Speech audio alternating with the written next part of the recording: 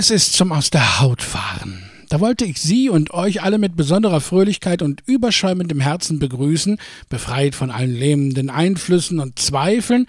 Und nach kaum 2 Tagen muss ich wieder meckern und unken. Das kann doch einfach nicht wahr sein. Aber wisst ihr was? Jetzt erst recht. Meckern und unken werde ich am Ende des Beitrags. Herzlich willkommen zum ersten politischen Kommentar des Jahres 2024.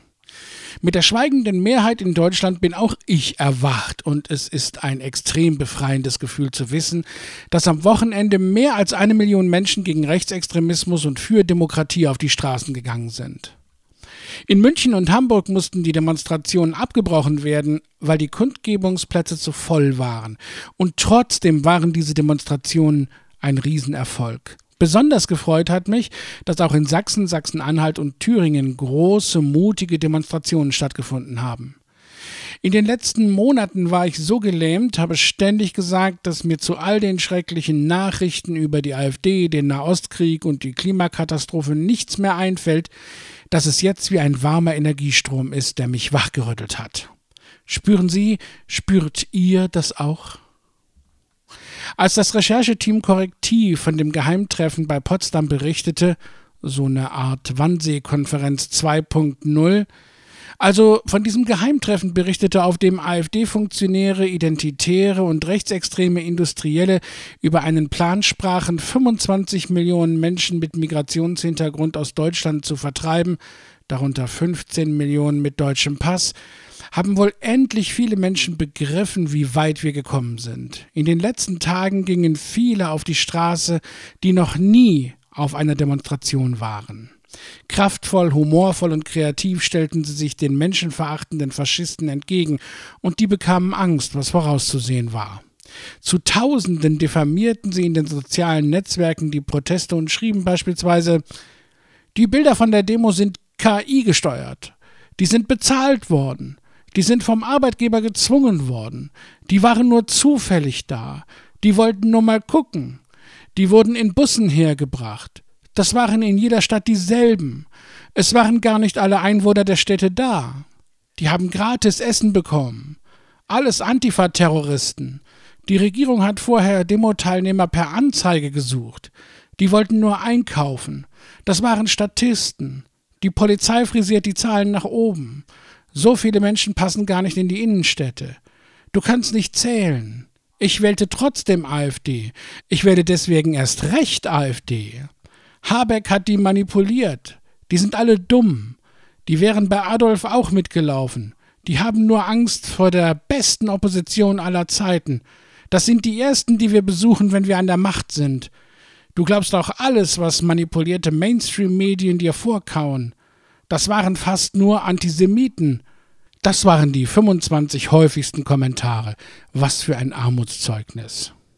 Ich selbst habe bei der Veröffentlichung der Korrektivrecherche gedacht, die Medien würden gar nicht darauf eingehen und sie würde versacken. Wie schön, mich getäuscht zu haben. Vor allem in der Zivilgesellschaft. Das tut richtig gut.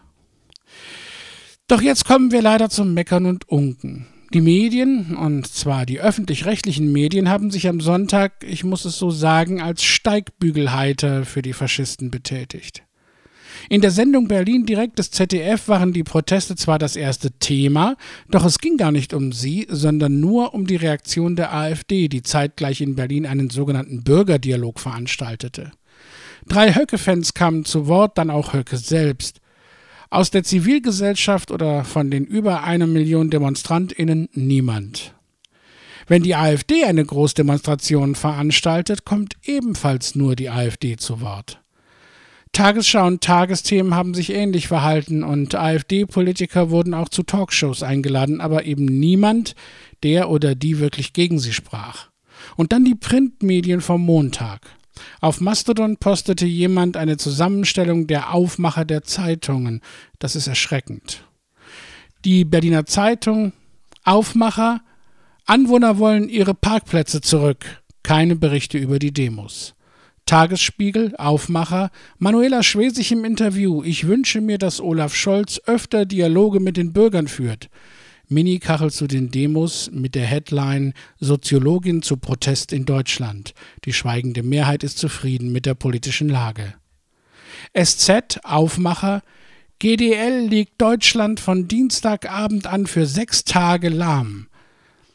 Minikachel zu den Demos, Headline: In München demonstrieren so viele Menschen wie seit langem nicht mehr.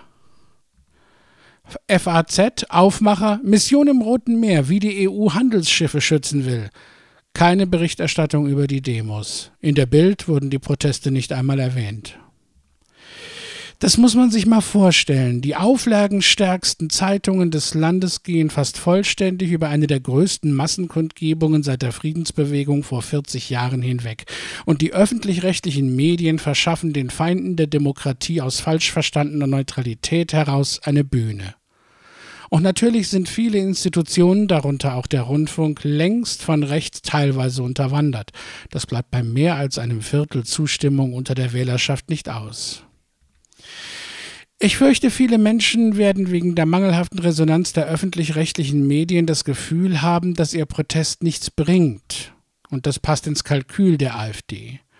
Auch ins Morgenmagazin am Montag wurde Alice Weidel eingeladen und durfte dort ihre menschenverachtende Politik erklären. Ich fürchte, der Protest könnte ebenso schnell abflauen, wie er begonnen hat. Andererseits: Ich habe mich bei der Wirkung des Korrektivbeitrags geirrt. Wie schön wäre es, wenn ich mich noch einmal irren würde. Irren tut manchmal gut. Sorgen wir dafür, dass ich Unrecht habe. Alle zusammen gegen den Faschismus und nie wieder ist jetzt.